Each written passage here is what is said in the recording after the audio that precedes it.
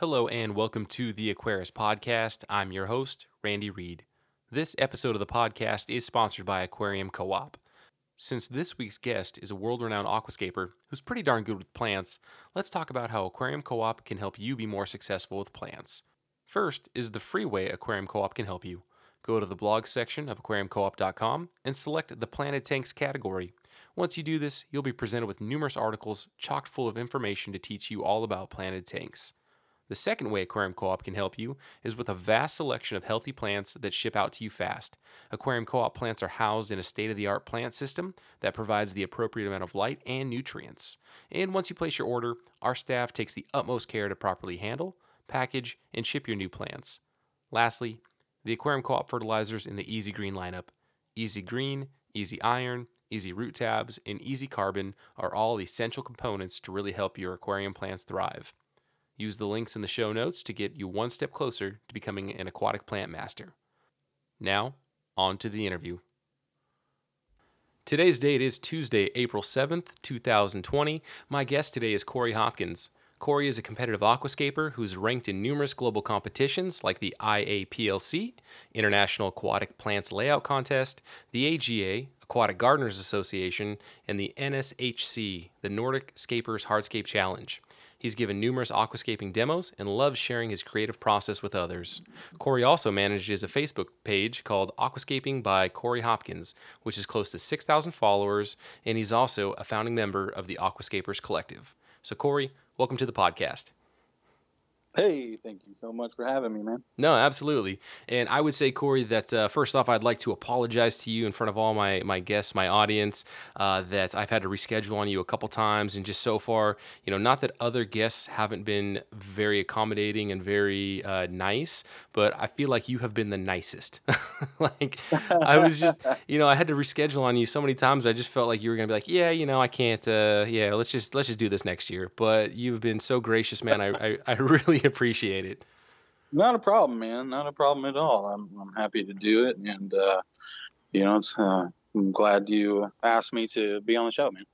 Yeah, anytime I can get an opportunity to learn more about the fascinating world of competitive aquascaping, I'm gonna take that opportunity because I think what you guys do is probably, and not that I've got a great understanding on like arowana breeding or anything in the tropical fish space, but I feel like that competitive aquascaping world at the global level is just this. Like, I just don't get it. I get it and I appreciate, I get it from an appreciation standpoint, but, everything that goes into it is just, so fascinating. And you guys all seem to know each other. And just the fact that,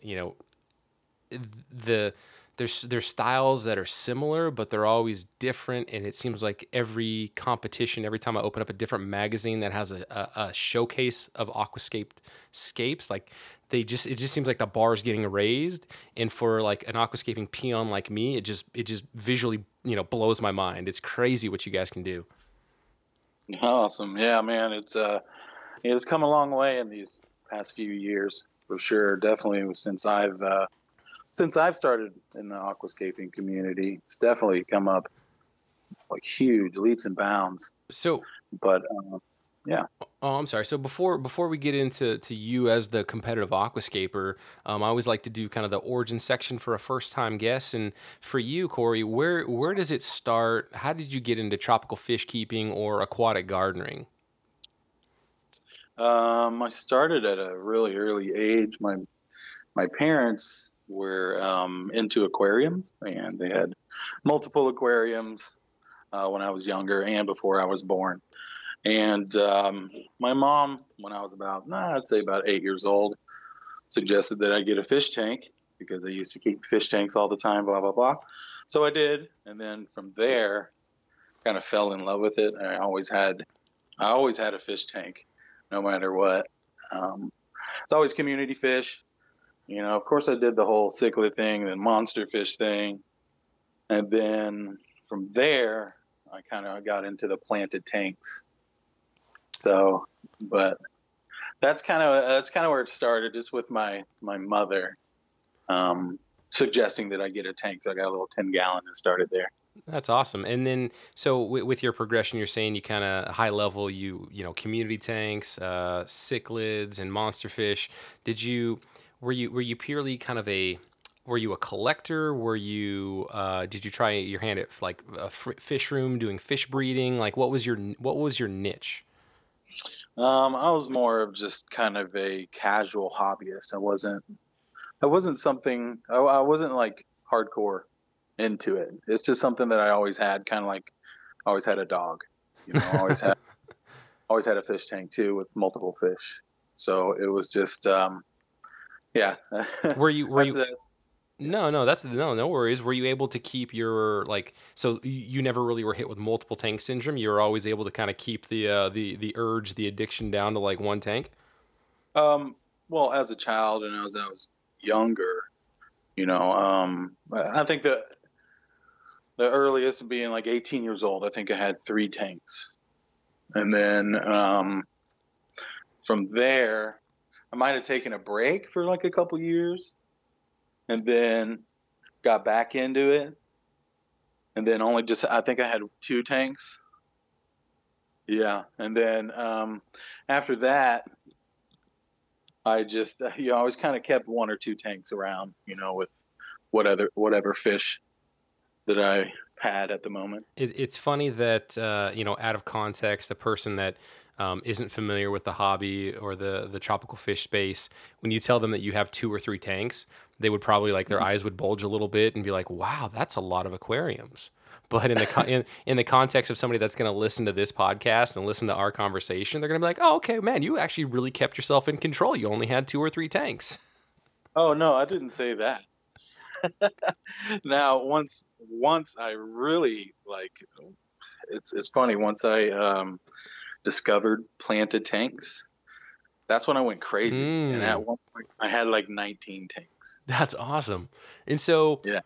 okay, so for me, as somebody that has found their niche or enjoyment in breeding or the attempted breeding in many cases, so a fish room that's is very utilitarian and dedicated to species propagation, right? Raising fry, raising brine shrimp, growing things out until they're at a point where they can be passed on to a store or somebody else. So I know what that looks like for me as a fish breeder. What does multiple tanks look like for somebody that's into plants?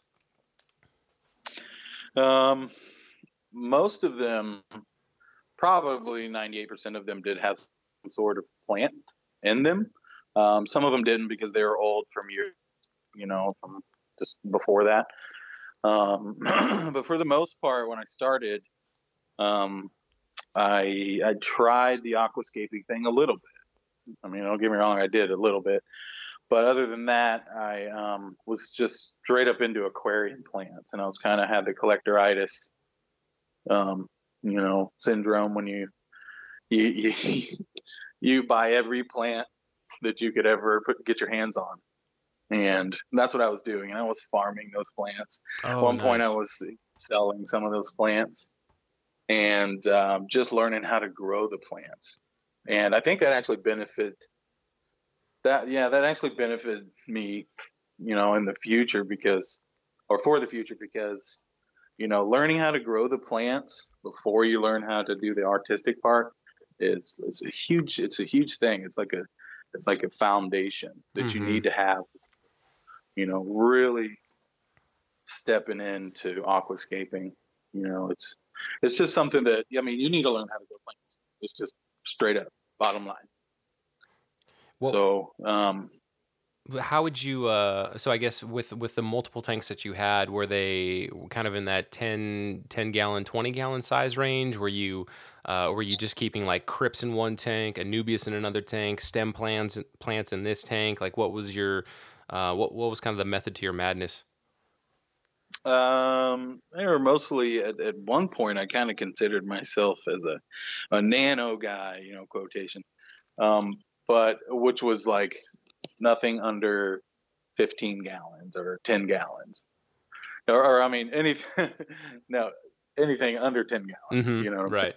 So I think at that time my largest tank with plants in it was like a 20 long.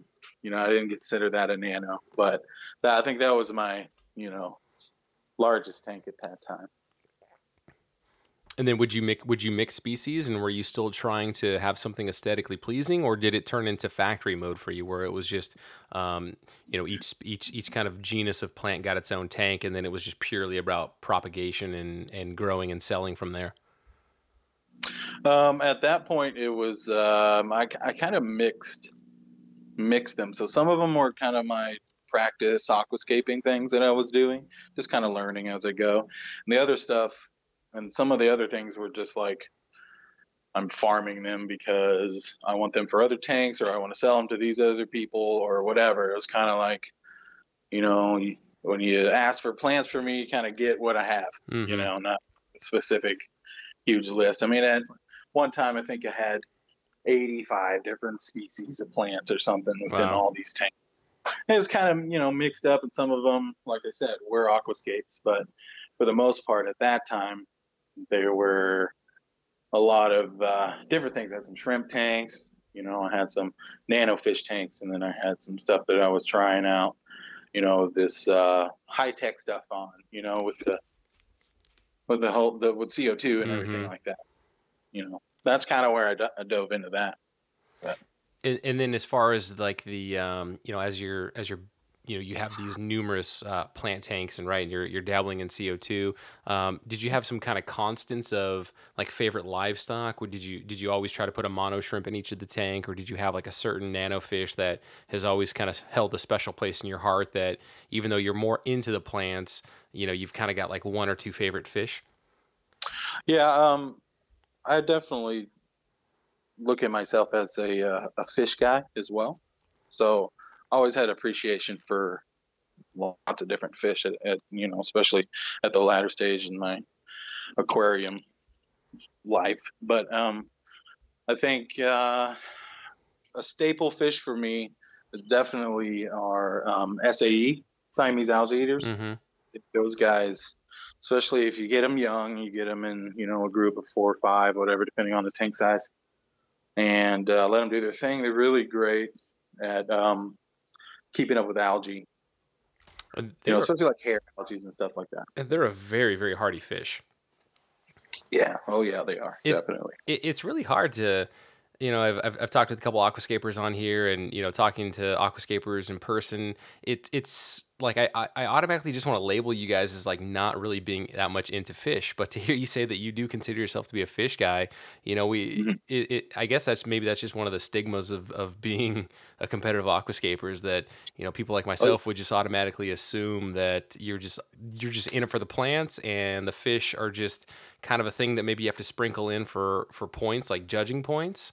mhm. But no, it's kind of cool to hear though that you still have a passion for fish. Oh, yes, definitely. Love fish. I mean, all of these. I mean, that's what aquariums were made for. They were Mm-hmm. made for fish. Oh, for sure.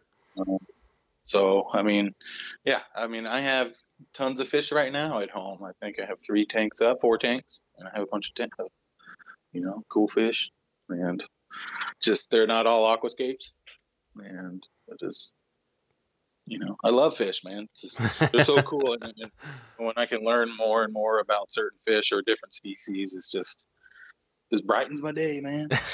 There you go. Dude, I do this thing where I do Google Scholar. So I like to Google Scholar the genus name for a fish. So I'll butcher the name, but was it symphosodon for discus, or do Corydoras, or just see what articles pop up. And Mhm. I've actually gotten a couple. Let's see, have I? Yeah, I've gotten a couple guests on in academia through Google Scholar searches of their published research papers, and it's just really fascinating. Like, if you want to learn something about fish, sometimes you'll get some where they use the fish in just an experiment for some other reason, and it's not about the fish. It's just the fish is just the subject in the experiment. But a lot of times you'll Yeah. get a lot of research papers out of Brazil. You'll get a lot of research papers out of Asia, China. Some are actually geared towards what I really love are the ones that are geared towards. It's not aqua. Is it aquaponics? What's the word I'm looking for here? I'm drawing a blank, but basically just the cultivation of the fish and the propagation. Breeding, like farm scale breeding, and they do these really cool, well, I think they're cool, but they do full on studies on what are what is best for raising baby discus, and they'll actually let baby discus go and graze on a parent, or they'll have baby discus and they'll do baby brine shrimp feeding, and they basically do all these different experiments, and then you have an output, a result at the end, and they come to a conclusion. But that's something that I really like to do to super nerd Oh, out and learn more about fish. that's awesome. I think I need to go on there now and go nerd out myself Yeah, I think it's because that sounds really cool. I uh, want to check that out. Yeah, it's scholar.google. I think it's scholar.google, not google.scholar. Yeah, and you just type in the genus, man, and you'll get stuff from like the 50s. You get research papers like crazy. And then I just did this thing where I set up a couple of alerts. So in theory, anytime there's a new paper that's published, I'll get an email alert, and then I can, I'll see what the paper is that was published, and to figure out whether or not I want to read it. Sometimes though, some of the research houses, or the places where they store these the papers and make them available, they're like pay to play kind of thing, where you actually have to sign up and pay for their service, which ends up being, for these research papers, it's like $1,000 a year subscription. So it's purely for like academics and scientists and whatnot. But most of them, you can get the free PDF on Google Scholar. But the ones where they have a really cool abstract or a really cool title to their paper, the ones that you can't get the free PDF, makes me really sad. So I will warn you on that. That happens every once in a Okay. while. Okay. All right. Well, still, that's still that's a pretty awesome resource. Yeah, dude, I can't recommend it enough, man. It's good stuff, and it's not, it's not regurgitated or secondhand like YouTube information, where people are just like making the same content over and over again. Like these are actual people in academia doing scientific research, or they're out in the field, or they're doing these lab experiments, and it's going straight to the source. So It's fantastic. yeah. Man. That is awesome. All right, so I digress, sir. Back to aquascaping. How would you say then your aquascaping style has evolved? Did it just start with like you get some substrate, you start just plopping plants in there, or did you kind of have some like Takashi Amano guidance? Like what was your journey in your artistic style? So, I don't know, throughout my years, I've always kind of been creative, artistically, whatever media I happen to do, like drawing. I'm not a great I'm not a great sketch artist or anything like that, but, I kind of like to mess around sometimes. But, so from, so from there, actually, where it started was, me being a bass fisherman. I love to fish. I'm Nice. crazy about fishing. And what I did was, like, this was before I even started with Planet Tanks. This is what got me into Planet Tanks. Period. Was just doing a Google search on like what aquatic plants the bass like to hang around. What are the names of them? So I kind of Googled exactly that, not knowing exactly what to put. So I did that, and I saw some videos of, like, I think it was it was the Green Machine, James Finley, Mm-hmm. all those videos, and I watched all those. I binged out on them, looking at them, just like, my mouth has already hit the floor because I'd never seen anything like that in my life, and it had to do with something that I love, which was aquariums. It was something a little different, and I was like, "This is incredible! I have to." So from there, it was the James Finley, the Green Machine stuff, and then, of course, the entire time I'm looking at Takashi Amano stuff as well. Mr. Amano, I think, has influenced the entire world of aquascaping. Just that one man, and it's just an incredible thing that he, revolutionized. Mm-hmm. So, Yeah, um, I'm already thinking of. I'm sorry, as you said it, like the title for your episode should be "From Bass Fishing to Aquascaping" or something like that. yeah, for sure, man.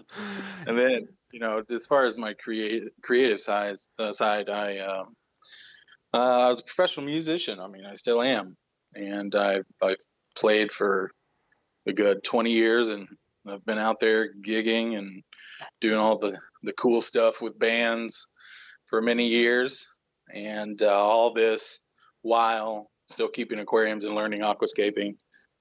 And so that's just another one of my creative outlets that I've, turned into a job, into a career.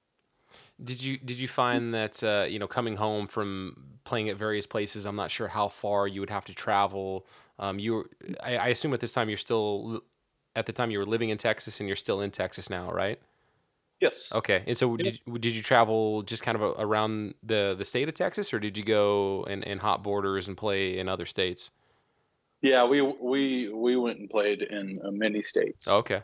And so coming home to your Planet Aquariums, was it peaceful? Was it relaxing, or was it like, oh man, like I got to get on this algae, or I got to get on this trimming? Like was it an escape from being on the road and relaxing, or kind of the opposite, I guess, of playing catch up on maintenance?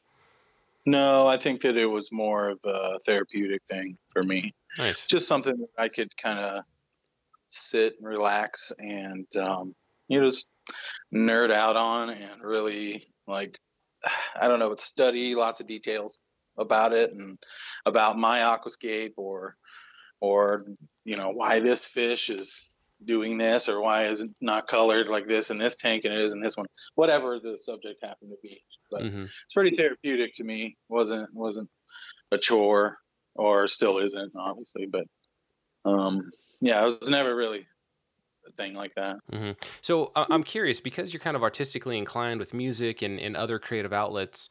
When you kind of hit stumbling blocks, or uh, in your aquascaping journey, plant growing journey, did you ever get like frustrated, or was it?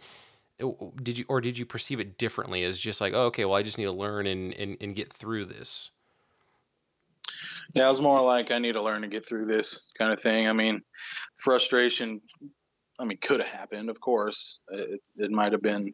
It's not like something that was really, shining in that part in that time in my life. It wasn't like something that was stressful and I was freaking out about. It was more like, hey, oh, whoa, I got some algae. Well, let me go ask somebody, or let me figure this out for myself, or something like that. And I'm like, well, it's not working. Well, I need to try this nuclear option or whatever, that kind Hmm. of thing. So, it wasn't really. It's not a stressful thing. I never put that kind of feeling to it, as being stressful. Yeah, I struggle. I mean, to be honest, when I got back into the hobby, and one of the things I did was set up a 75-gallon like main community tank. I wanted it to be planted, and it's probably just how my brain is wired and my personality. And I am not an artistic person. I'm not a creative person. That's kind of why I was asking you. But I Mhm. was very frustrated in the very beginning of not being able to grow plants. And I think I've shared this before in an episode past, but I thought that, okay, got the plants, got the substrate, got the liquid fertilizer, started doing CO2, and it's like, you're still battling algae, you're still struggling with this plant's growing more than you would want, this plant's not growing at all, and just kind of learning through that. And for me, it was really, really frustrating, because getting into it and being drawn into it by so many like amazing aquascape plants. And don't get me wrong, I didn't have any idea that I was going to have this beautiful Dutch aquarium aquascaped wonder. Like, I just wanted to grow plants, and just kind of hitting that initial hurdle of like struggling to grow plants, and sometimes growing more algae than plants, depending on the species. Like, that was really tough. And, two some odd years later, I've got a much better grasp on it. And so I'm able to, set my neighbor up on a nice planted tank, and make sure that my planted tank stays nice. But it was tough for me. It could just be, again, how my brain was wired. But that's what I was curious, though. I wonder if it just kind of the artistic nature, like you just solve things differently, or you look at challenges in a different way than somebody that's so and task oriented like myself might. Yeah, I mean, just myself. I'm a pretty laid back person. People are like, I well, mean, Randy's just too damn high strung is probably the problem. maybe so. Maybe that's what it is. I'm pretty laid back when it comes to my frustrations like that. If anything, I mean, I always just ask a friend, and a friend will let me know whether I'm right or I'm wrong in this situation, and then I can fix it. Take steps just to fix it, and or try and fix it. If I can't fix it, like I said, I can start over. I think what else probably helps is that you play the ukulele. I do. I don't think, dude, I I don't think play. anybody that plays the ukulele, man, I don't think anybody can be high strung if you're playing that instrument. I I know. love the ukulele, dude. That thing is so awesome. Yeah, it is. It's a great instrument. It's a really like a real instrument, not just like a play instrument. Yeah. Well, I love it so much to the point where if you pulled it out right now and played like 2 minutes, I would not be sad. I would actually let you play 2 minutes of ukulele on the podcast, and if people turned it off, then they're gonna miss out. I might pluck a string or two. It's, We'll see what happens. dude, while I talk or ramble on, you should secretly get your ukulele. But I have that's on the list of things that once my boys are older and I've got a little bit of me time left, I'm gonna teach myself, or I'm gonna learn the ukulele, because that thing, I love that instrument so much.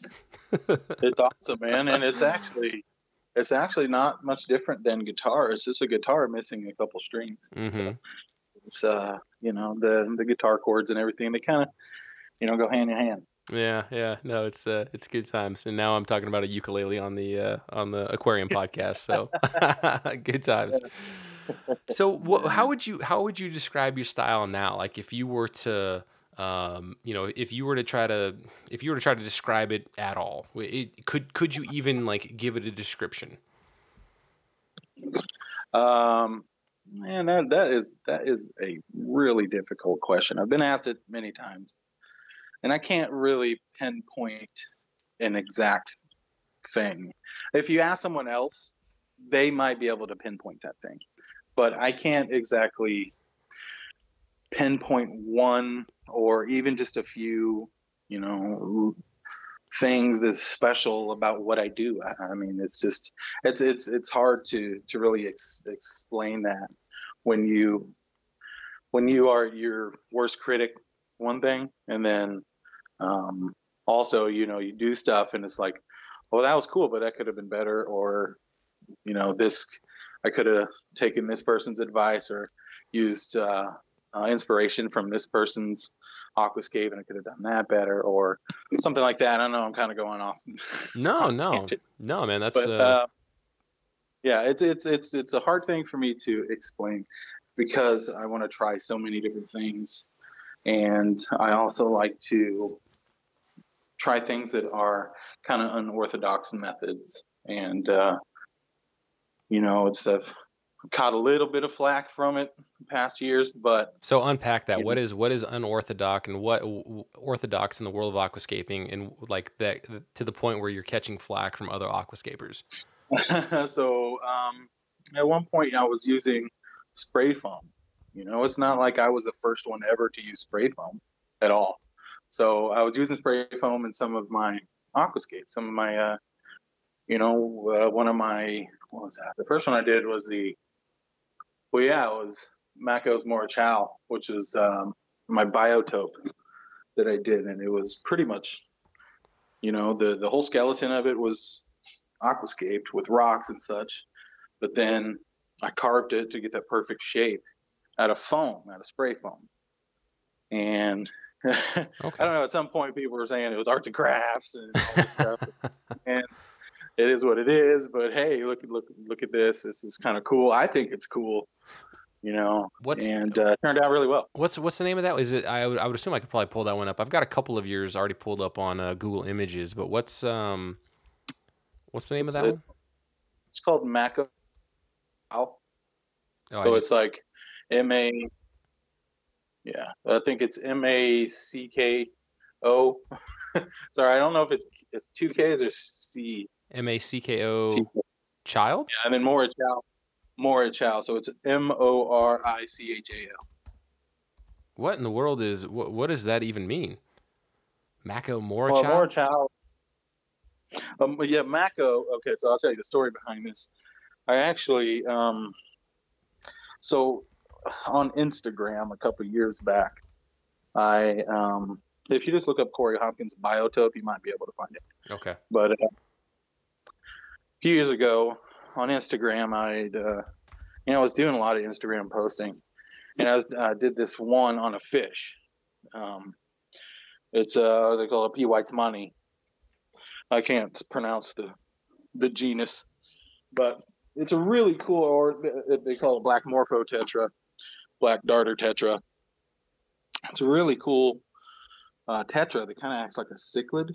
And I learned from this tetra from a lady named Cara Wade, and she's a really awesome aquarist and also really great scientist as well. But so she showed me these fish, and I fell in love with them.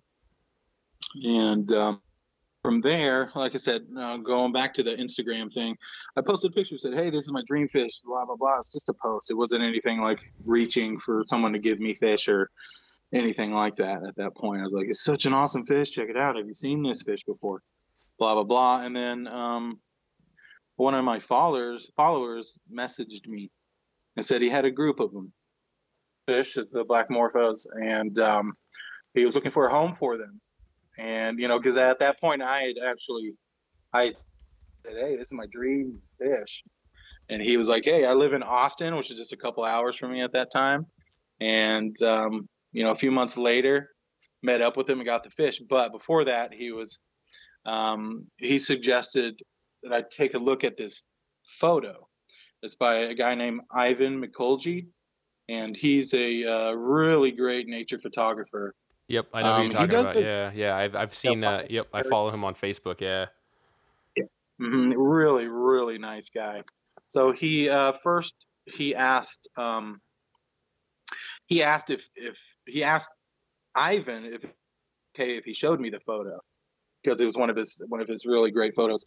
And Ivan said, "Yeah, that's not a problem at all." So then when I saw the photo, it was the most incredible thing I've ever. It was such sweeping lines and just incredibly simple. Just how it was framed and all that good stuff. So it just blew my mind, and I said, "You know what? This." I mean, he was telling me that's where he had witnessed, the P. Weissmani there in that what he called a mora chow, which is just a spring that comes up out of the ground, and then it feeds into the Orinoco. So mora chow, that's basically the name for a spring that they, with the pH was like at 5. There was no hardness, anything in there. So now the word Mako actually came from when Ivan was visiting that area there. There was the tribe leader. His name was Mako, and that was where they lived next to. They lived next to that Mora Chow, and then that's where I decided to name it Mako's Mora Chow. Oh, that's cool. And yeah, so and I think that also that's what Ivan called it. That's right. That's what Ivan called it. So I'm like, well, that's a perfect name for this aquascape. So I'm going to call it Mako's Mora Chow. That's awesome. And he was on everything like that. So it was that was a fun one. And like I said, it was a little bit unorthodox methods because of the spray foam and me just kind of carving stuff out and gluing and figuring out how to color it without,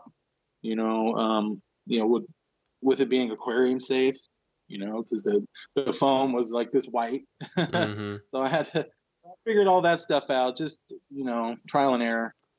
And, like I said, I caught a little flack just because of the foam and stuff. And people are like, "What? I'm not sure about this." Like arts and crafts. I don't know. That kind of is. That's interesting. That's interesting. Yeah. So, but I mean, inherently, like the rocks that you guys use, I'm sure you're breaking those up and chiseling them to try to get them to a more aesthetically pleasing shape, and super glue is being used, right, and various tying methods. Yeah, exactly. Which are relatively not crazy new, but like the whole super glue thing is relatively new, as opposed to just tying it on with some thread or whatever. So. Yeah, and then this black darter tetra. Yeah, I've definitely never seen these available on like a wholesaler's list. It's a black morpho tetra. I'm gonna take a stab at the genus Paciliocherax Weitzmani. Yeah, Weissmani. Yeah, Weitzmani, Paciliocherax Weitzmani. And it looks like, to me, if you took Yeah, you took that tetra body and then you kind of morphed it with a Pseudomoga luminatus, so a red neon rainbow for that high finnage, that high dorsal and the long pelvic fins. Oh, That's a really really cool fish. it was an amazing fish, and it went perfect in that tank. And it was.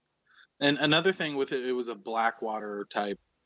Well, it wasn't really a blackwater, but it was that style. It was a botanical style aquascape that people never did any kind of like perspective work in that kind of stuff. It was always just like a straight ahead 1-to-1 scale kind of. This is a scene, and there's a scene right here. We're cutting out a little piece of a river, and that's what it looks like. That kind of stuff, as opposed to what looks like a river that goes on for miles, kind of thing. Right. Where you guys, you're able to use depth and proportions and make it look like, like it's a trail and it's actually getting, it goes over this hill into the distance. That's what you're talking about, right? Like something to Exactly. that nature. Yeah, that is such an amazing thing that you guys can do. And looking at some of your aquascapes, it's incredible that you can do that. And I instantly conjure up like my mind always wants to go to Lord of the Rings or some like high fantasy Oh, journey or some quest. of course. Yeah, a lot of that stuff is dramatic like that. So it's literally made to look like that. So Mm-hmm. um so I mean, a lot of stuff that I get influenced by is like fantasy art, or they call it concept art. I kind of look to those artists for ideas in aquascaping, because if you look up, if you Google right now, forest concept art, and go to the image search, you will find countless things that would fit into an aquascape that would just blow your mind. Like, hey, what if I was to do that in an aquascape? That would be incredible, because there's these, a lot of people are finding inspiration from other aquascapers, which is perfectly fine. They're finding inspiration from, nature photography, all this stuff, which is fantastic. It's really great. But I just always wanted to find inspiration elsewhere. So concept art is a big thing that I find inspiration. But also, if I'm trying to just go with more of a traditional style, I'll find inspiration in stuff like calligraphy, Hmm. and like sword fighting, fencing.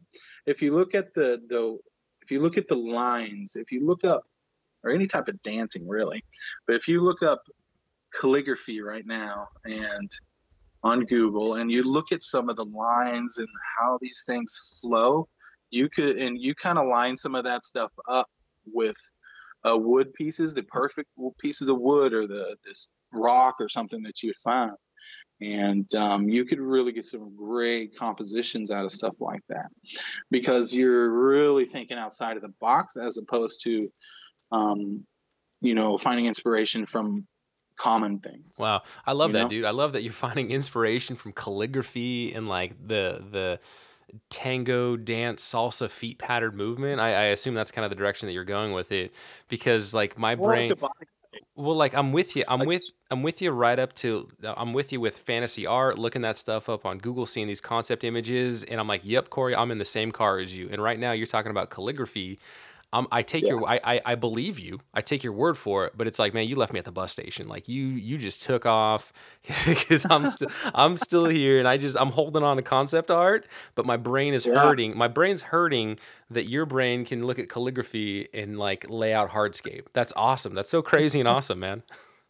Thank you, man. I appreciate that. Yeah, it's kind of out there just because of I don't know. It's just kind of things that I think about sometimes when I discover certain things in other people's aquascapes. I'm like, holy crap! Like, that looks like, it's just like finding shapes in the clouds. You know what I'm saying? hmm is there Find shapes in the clouds. I feel like the answer is going to be no, but is there like a ceiling to aquascaping styles? Is there a ceiling to what you can do to arrange wood, rock, foam, depending on who you're talking to, plants in a Mhm. box with water?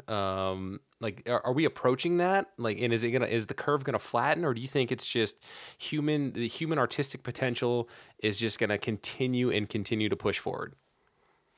Oh yeah, it's just going to evolve and evolve just as it already has. I don't think that there's going to be a ceiling, and it's hard to put that on an art form. You know what I'm saying? Like Yeah. there's so many different things. It's like I said, I don't think I have said this, but I compare a lot of stuff in aquascaping to music. So music can be the most simple melody, happy birthday or Brahms lullaby, something like that, right? It can be the most simple thing in the world and be so beautiful, but at the same time can be the most complicated Tchaikovsky piece. You know what I'm saying?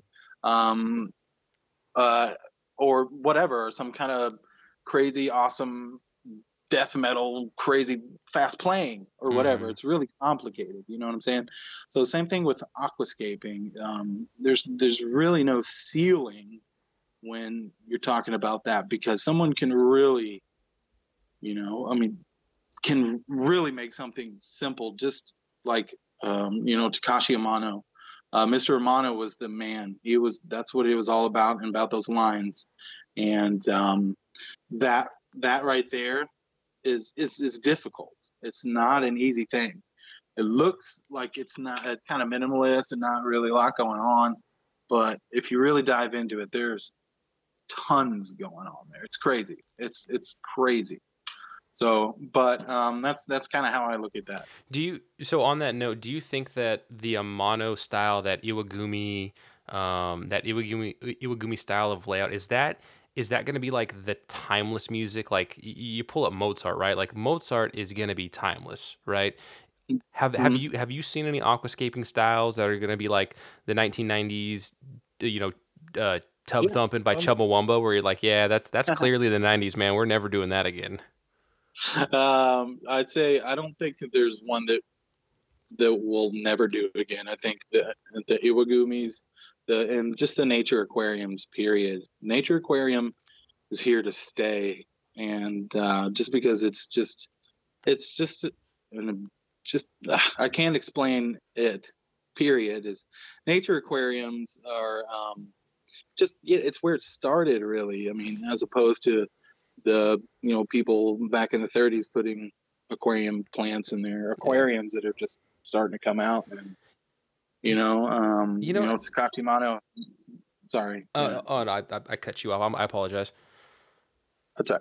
I was gonna say it just popped in my mind that I have felt this way, and I've had people ask me like, what fish do you want to keep? What's your bucket list fish or all that stuff, and I usually don't have an answer for them, or it's something like, maybe I'll keep a flower horn again, or I just want to breed this or that. I want to kind of hit these milestones, but I think actually what I have in the hobby.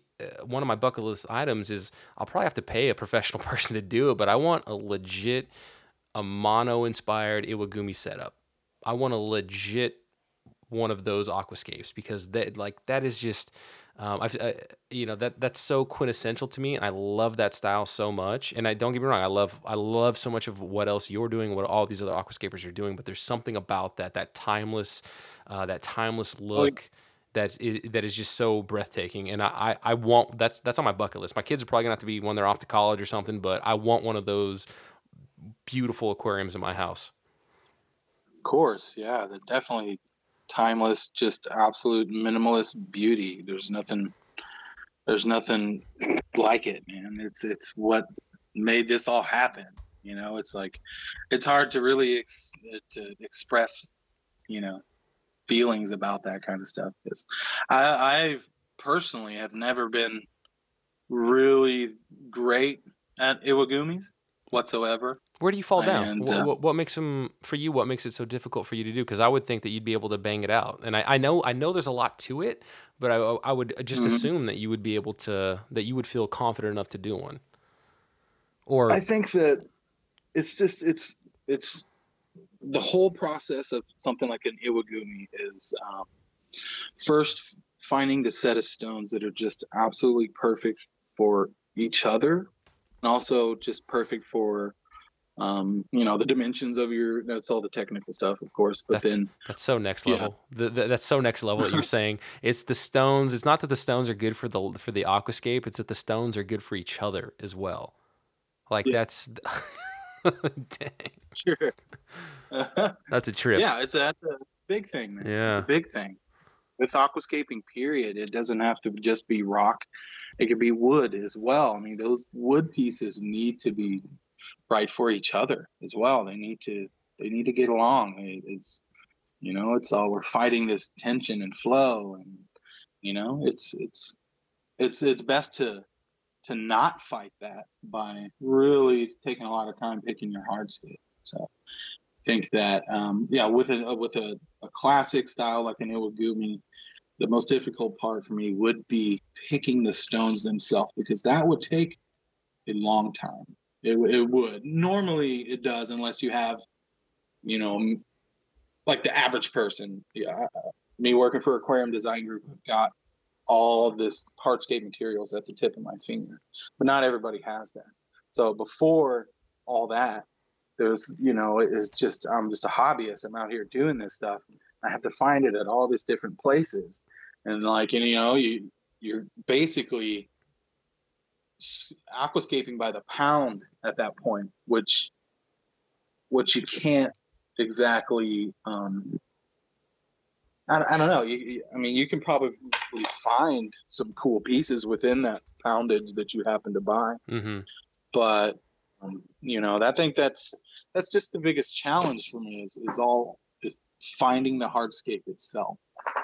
Do you see yourself? And Do you see yourself doing an Iwagumi style at some point in the future, like as just that challenge to yourself and to you say at some yeah, point? definitely. Yeah. Yeah, for sure. I think that if I come across a set of rocks that just speak to me as well as speaking to each other, it sounds a lot of hokey. It sounds hokey, but it's legit. It's hard to explain, but then I would definitely go for it for I sure. I mean, maybe the Western our Westerns brains are wired to we don't exactly think that way, but if you've looked at his books, if you've watched some of the YouTube videos of how Amano or some of the people that work in that worked under him, how serious they are, and just understanding like Eastern Japanese, Chinese, Korean culture and flow and energy and all that stuff, like it makes perfect sense. Like the fact that you vocalized it and the light bulb clicked in my head, like, oh, of course the rocks have to be good for each other as well as the aquascape as a whole, like of course, like, it's Yeah, what was that Netflix show, Marie Kondo, right? Like just cleaning up your life, everything has energy, like it's some of their, it's like their tenets and their principles of their culture. that's exactly right. That's Yeah, exactly right. and the output is an amazing aquascape. Sure. It really is. It really is, man. And it's like I said, it's a big challenge. Especially when you don't really have everything at the tips of your fingers, like a lot of the Eastern world has. They have, you know, mounds the size of a Oh two-story house, yes. nothing Yeah. but drip. They have Yeah. three of those. Yeah. It's like, that's amazing. I wish we had that here, which we do. We can import it all. Of course, we've got a lot of stuff here, but they have 10 times as much.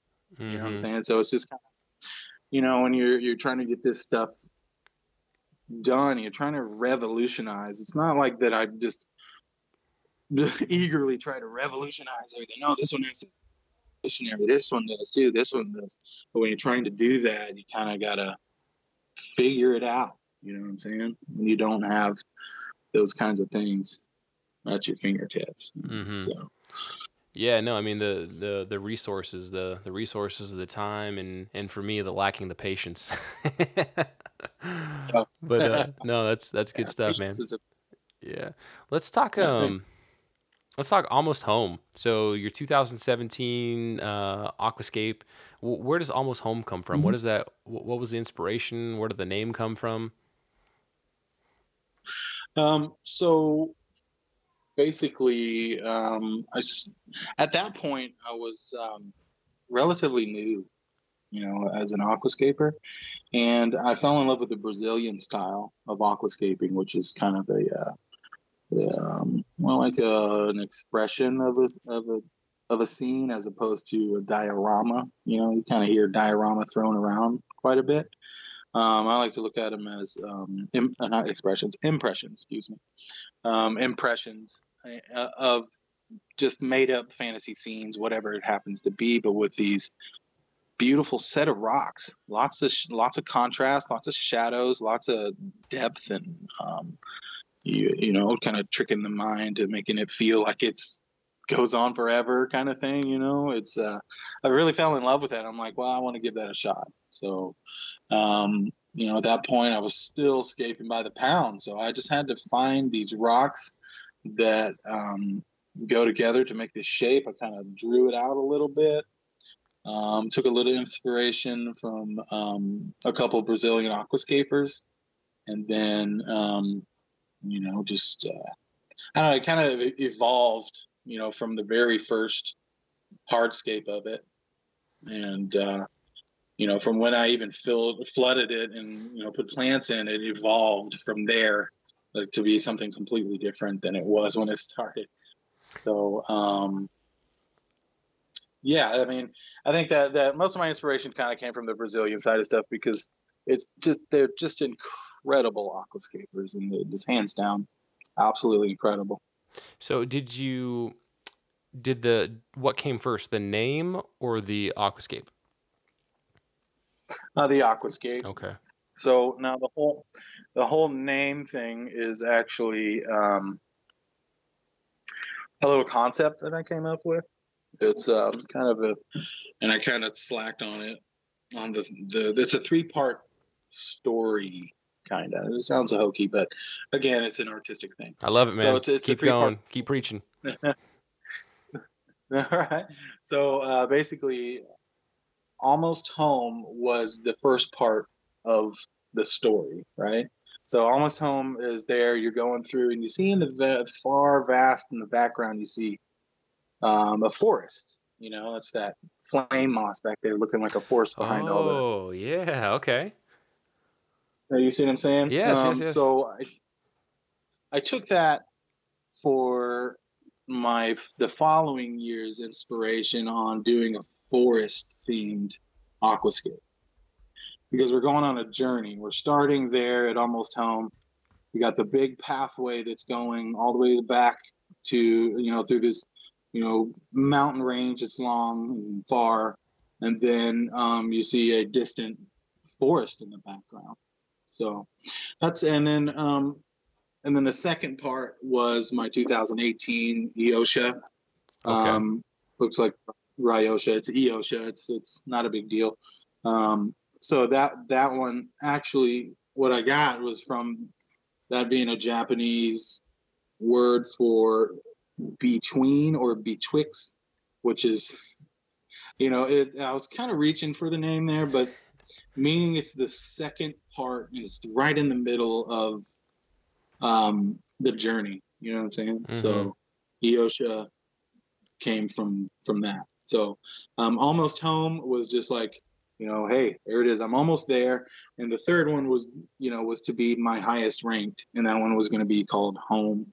And I was hoping it would, of course, be my highest ranked, but it's more meaningful. It's more like an artistic, what am I trying to say? I can't think of the word. Have you made Home? You did make Home? I'm working on it. Oh, you're working on it. Okay. I was going right. to say, I just Googled it real quick and I didn't see anything pop up. No, I haven't done that one yet. Okay. So I kind of took a little hit in the past couple of years just because of life. Life happens, man. Yeah. But so that was kind of just this 3-part story. It was Almost Home, and then I'm right there for Eosha, or it looks like Ryosha, and that's the forest. Mm-hmm. If you look at that aquascape, Eosha, and you see from the left, you have it pulled up right now? Yep. Oh, yeah. If you look from the left, you see that mountain range that comes down and starts into the path into the front of everything. Mm-hmm. You know, it's like from the left, and that is where Almost Home ends, and then that's the whole path. Okay. It goes through the forest now. And you kind of hang a left. You kind of hang a left through the forest path where. Wow, man. Right. Mm-hmm. That's awesome, dude. That's so cool. So, obviously, I had these pulled up. I had looked at them before you and I even jumped on the call, and I knew I wanted to ask you questions about them. But then hearing that this is a 3-parter, that's so awesome, man. And so in the beginning, you had the concept that you were going to do a 3-parter while you were doing Almost Home in 2017. Did you already have an idea of what Ryosha was going to look like in 2018, or just like a very, very rough idea? No, I had a really rough idea. Okay. But that idea didn't come until after Almost Home. Because I didn't know what I was going to do for the second one just yet. Until that forest in the back, and I'm like, holy crap. But there it is. That's what I need to do. I need to do a forest scape. Yeah, and so this. I'm sorry. So what I was going to say is that so for these aquascapes, as well as your the foam biotope that we talked about with those awesome tetras, I'll get links from you. I'll get like the best image links, and I'll have those in the show notes. So people, if you're working on your computer, you can pull these up and kind of now it's a little bit too late for people to know. Maybe I'll put a disclaimer in the beginning that people should click on the links to have them up as we discuss them. But I'll make sure people have links to them so they can go and actually see what we're talking about. Maybe while they listen, or maybe after the fact. But it's a little challenging when we talk about aquascapes, but at the same time, like, it's doable. We can do it. But yeah, I mean, this thing is so awesome. And then did you want like kind of that creepy, darker, scary forest feel to it? Yes. Okay. I was gonna say because you kind of you accomplished it. Like, I wouldn't want to walk through this forest. Yeah. I actually, if you look at it, I played with the light a lot. Some people were like, "Oh, it needed to be brighter here," or whatever, blah blah blah. It's like, okay, well, I kind of did it how I wanted to do it. So now when you look at it, there's a couple of iterations of it, but which one are you looking at? I'm looking at the AGA's page. They've got the main, it looks like, I would assume, the completed aquascape, and then there's one image of just the hardscape and one of your concept design. Yeah, that's the concept. Let's see here. Let's see.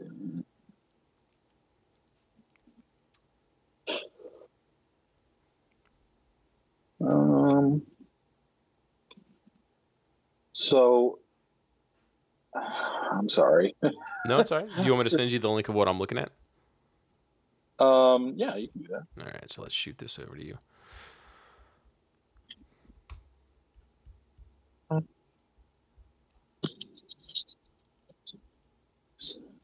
This is the benefit of a free podcast for everybody. You get to hang out while Cory and I get on the same page.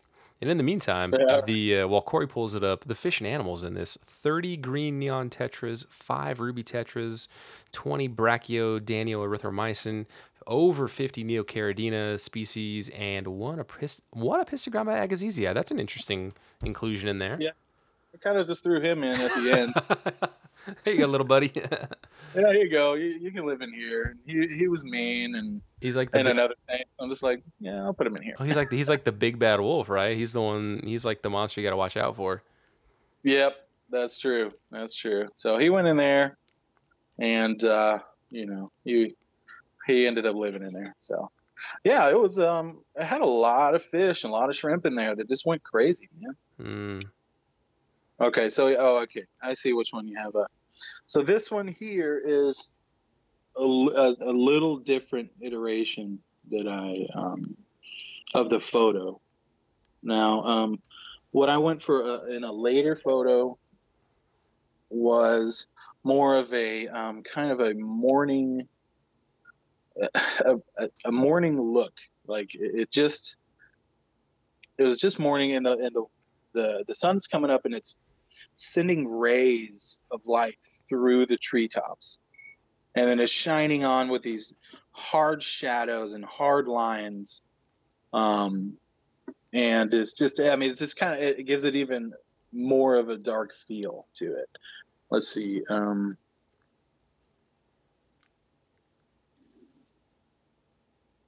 come on. Yeah, and your ability to play with perspective and to, kind of starting in the center of the aquascape, but move it down and to the right and make this tunnel so you've got the hardscape branches, giving this appearance with mosses or whatever it is kind of going over it like this real, constricted, darkish kind of tunnel that you're going to have to, a forest path that you're going to have to walk down is just, it's amazing how you can do that stuff.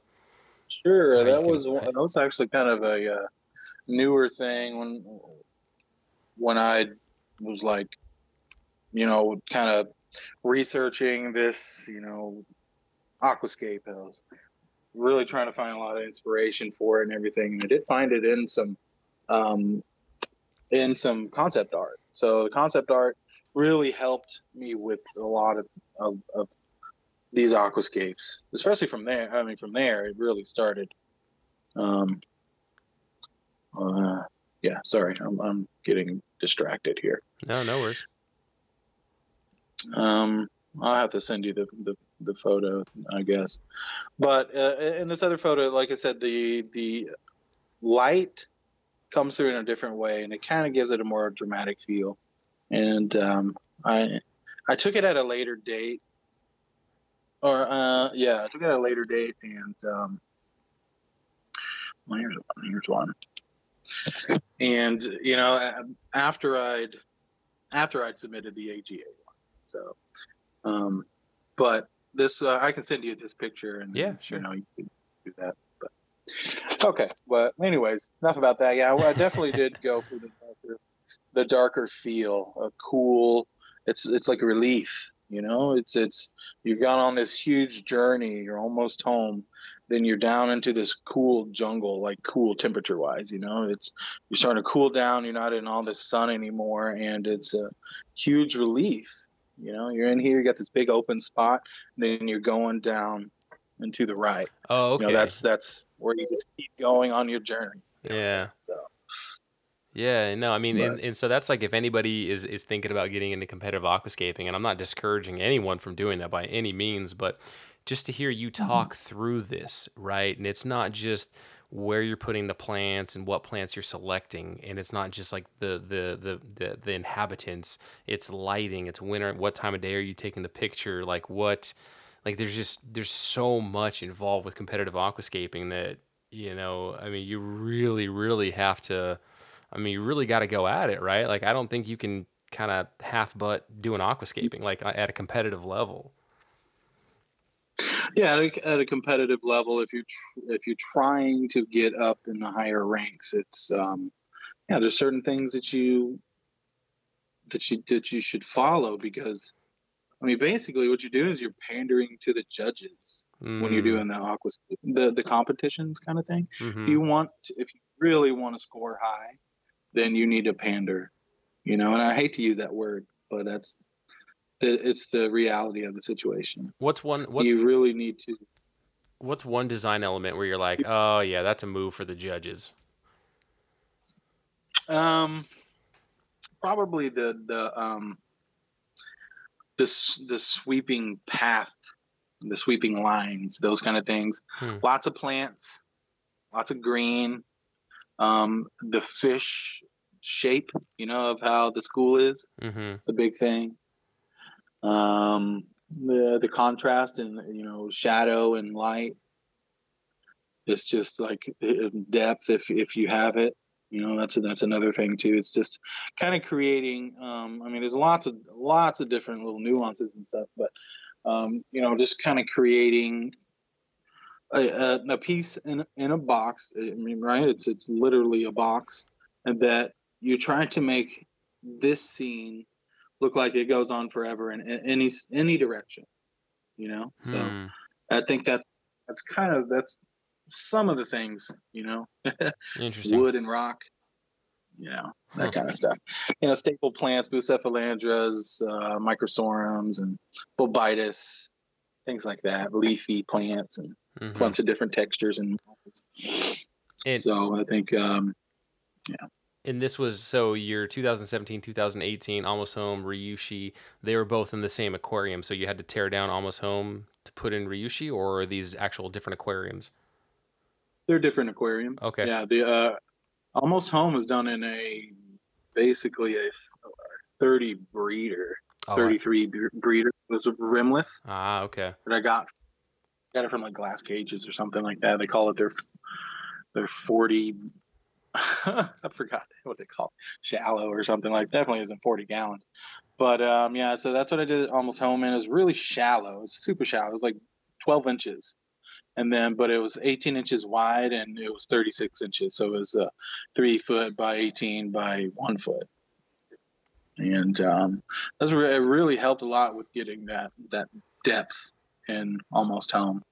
But Eosha, that one's in just a 120 centimeter. Hmm. We call it just a rimless 75 or whatever. Are these tanks still up, or did you tear them down? Yeah, I'd since moved since then. Okay. So yeah, definitely they are down right now. Still have the tanks though, of course. How heartbreaking is that to take one of these aquascapes down? From messing with it forever, you know what it's for. You know what you're going into, right? You know that you're just going to break it down and then do something that might be better, might be worse. Who knows? But I think you always got to keep that in mind. I know it's a beautiful thing, but it's also preserved right here forever Hmm. in a photo. And it's like, yeah, you miss it. You don't miss the maintenance on it, so you're gonna, That's a that kind of. Yeah, that's a cool way. That's a cool way to look at it. That it's it serves its purpose. I'm sure you'll always remember the journey to make it, but it is preserved. It did its job, and you've got the photos, you've got the photographic evidence, and to remember it by. Yeah, exactly. Mm. Yeah, man. I mean, even knowing that though, geez, I would have such a hard time tearing one of these down. Like I completely, I hear you, but geez, that would be hard. Ugh. Yeah, it's just I just got to kind of get it in your brain there. Like, okay, well, this is gonna be up for maybe 6 months or maybe less. If you only have that one tank, you'd have to put it up for 4 months and take the photo, or 4 or 5 months, 6 months, something like that. Take the photo, scape it again, and do 2 or 3 scapes throughout the year Mm-hmm. in that aquarium. That's if you're competing, in all these different ones. Competing is a whole other animal than aquascaping. Competing is I love the concept of competing. Don't get me wrong, I do, and of course I like to win and I like to get high scores or whatever. I mean, who doesn't? But um, it's not what really defines what I do or what aquascaping is at this point. You know what I'm saying? Doesn't it's taking it to that higher level, which is fantastic with what everything needs to do. But I wouldn't look at all the competitive stuff and just completely get discouraged. Be like, I could never do anything like that. I Mm-hmm. mean, neither could they, until they tried. Yeah, yeah. No, that's a great way to look at it, man. So Yeah. when do you think you'll be doing home? I know you said it's, life happens and whatnot, but do you think Sure. is that on the horizon in the next year or so? It is. Oh, awesome. I have 85% of it Ooh. done right now. So I just need to get it all buttoned up and get it ready to go, and then I'll have it ready. Well, Cory, So if this wasn't too painful for you, man, I'd love to have you on again. And once home is made public, maybe you and I we could dive into that. We could dive into the Aquascapers Collective, which we didn't even get a chance to touch on. But it was just so fascinating, you and I connecting and talking about your creative process, where you find inspiration. We'll definitely make sure that we get some links in the show notes to the Biotope, Almost Home, Ryosha, so that way people listening to this can see what we're talking about. Do you and As far as social media links, we should probably share what your Instagram, your Facebook page, anything else you'd like people Hmm. to know about your YouTube channel, right? Which Yeah, YouTube I don't really upload very often, and there are a few videos on there. I don't take much pride in those videos, but they do show some of my work, and time lapse and things like that. So don't beat me up too bad about the quality of the videos no, because they're I'm not. cool. I watched a couple of them. I liked them. Oh, thanks.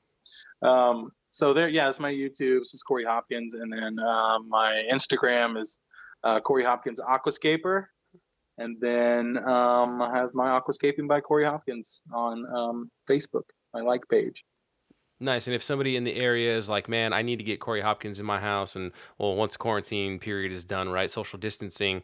If somebody wants, Yeah, like, are you an aquascaper for hire as well? Like, do we go through ADG? Give ADG a shout out. you can give me a shout personally if you want to come up and work with me up at ADG. We can work together. We can do that kind of thing.